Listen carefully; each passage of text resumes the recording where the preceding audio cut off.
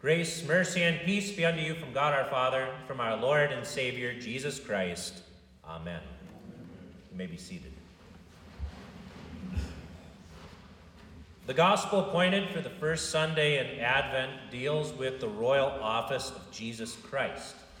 We learned in catechism class that Jesus is our prophet, our priest, and our king. We also learned in our catechism classes how Christ the King rules a threefold kingdom. There is the kingdom of power, where Jesus rules over the entire universe for our benefit. There is the kingdom of glory, where we see Christ ruling forever over angels, archangels, and the church triumphant. And we'll hear more about this kingdom next week in Advent 2. But today, our text focuses on Christ's kingdom of grace.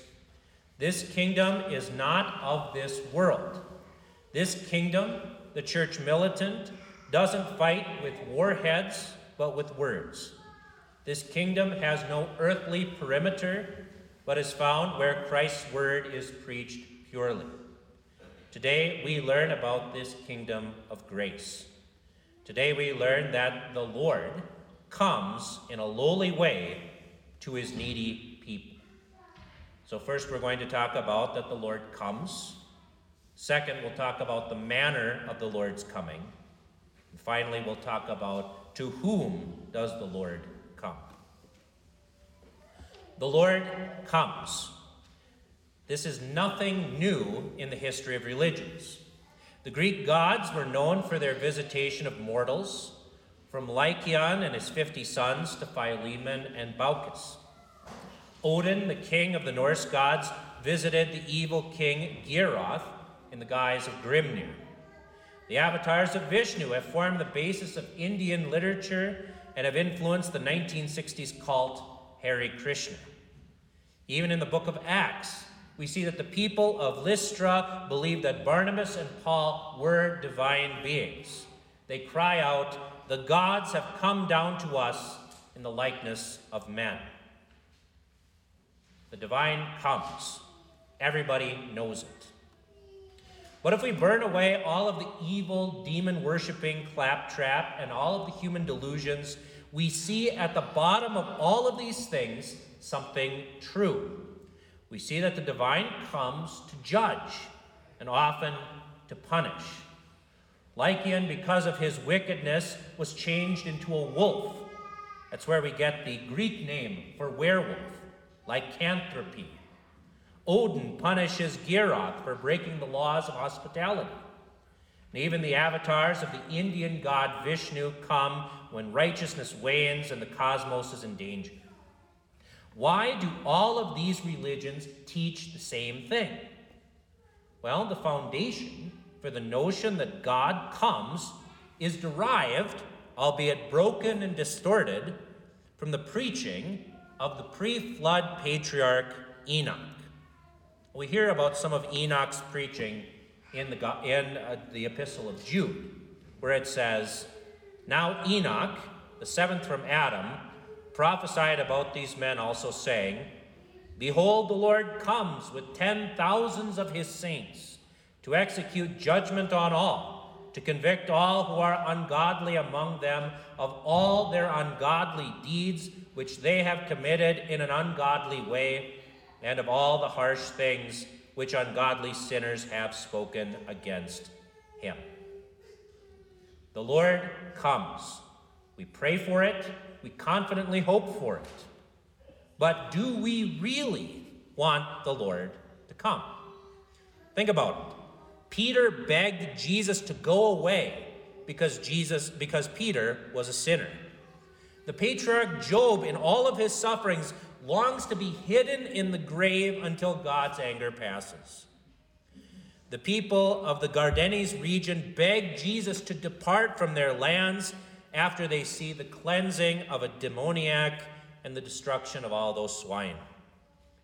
We know what the book of Revelation says about the coming of Christ. It says, "And the kings of the earth, the great men, the rich men, the commanders, the mighty men, every slave and every free man, hid themselves in the caves and in the rocks of the mountains, and said to the mountains and the rocks, fall on us and hide us from the face of him who sits on the throne and from the wrath of the Lamb. For the great day of his wrath is come, and who is able to stand? Who indeed is able to stand the coming of the Lord? Who may abide the day of his coming? If the holy God punishes unholy people, then we're in trouble.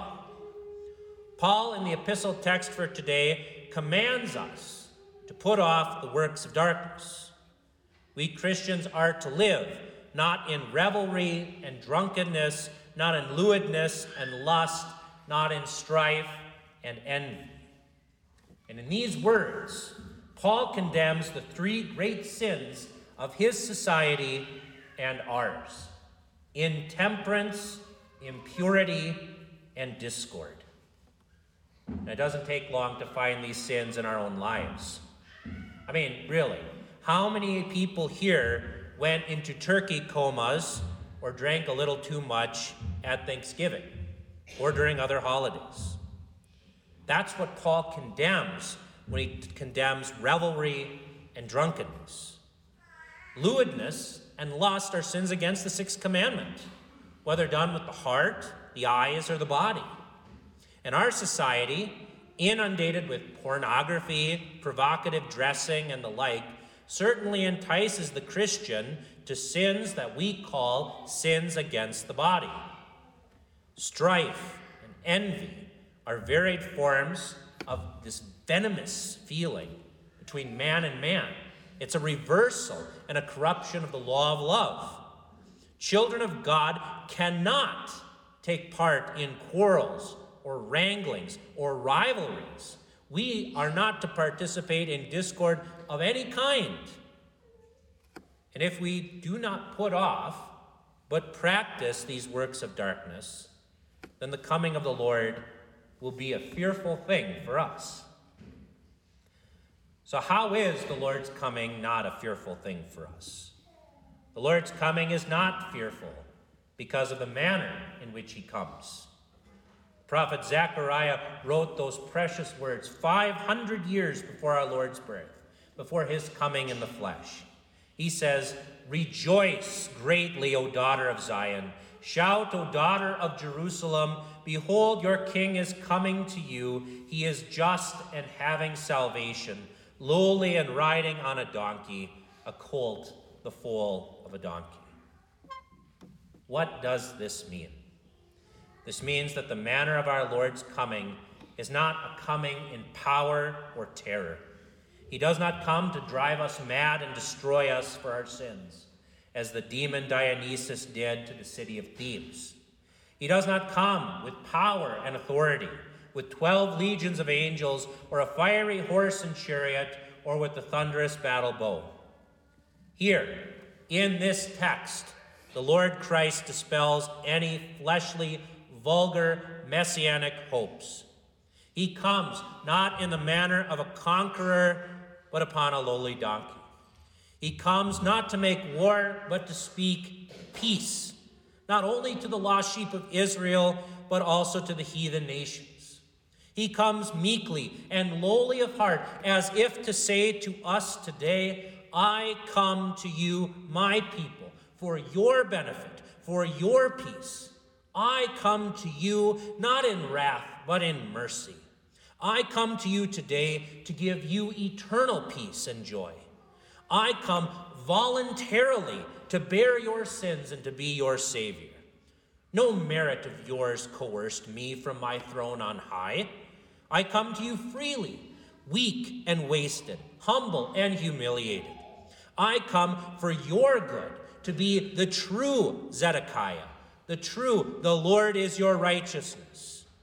Where the last king failed, time and time again in being righteous, I, your eternal king, succeed, and I give you that righteousness. Where that last king rejected the voice of the prophets, especially Jeremiah, I come to fulfill the words which I caused to be written through him. I come, dear people, so rejoice and be glad, for Judah will be saved, and Israel will now dwell securely in my everlasting embrace. an everlasting embrace. Whom does our Lord embrace? To whom does our Lord come in all meekness and poverty and lowliness? Today we see that the Lord comes to Jerusalem. Jerusalem, known by the prophet as Aholibah. Jerusalem, the spiritual harlot, who in her harlotry is more corrupt than her sister's harlotry. Jerusalem, which now is and is in bondage of sin with her children. Jerusalem, whose feet are crimson with the blood of the prophets, whose hands are swift to stone those who are sent to her for her good. To this dirty, murderous, bloodthirsty harlot, the Lord comes. And assuredly I say to you that tax collectors and harlots enter the kingdom of God before you. And they do. The crowds, full of need, cry out, Hosanna, save us now, Lord. And this cry for help has been transfigured into an ejaculation of praise. For the stone which the builders rejected has now become the cornerstone. The Lord comes to give light by being bound by love to the altar of the cross. And so blessed is he who comes in the name of the Lord. For the Lord is now your God, and you praise him for all of his marvelous works. Hearts of stone, transformed into hearts of flesh by our Lord's lowly coming, now cry out for all to hear. The murderers of the prophets become the martyrs of the faith. Saul's become Paul's. Former blasphemers bless the one who comes because he comes to save us. He comes to save us. And even today he comes, lowly in heart and poor in spirit.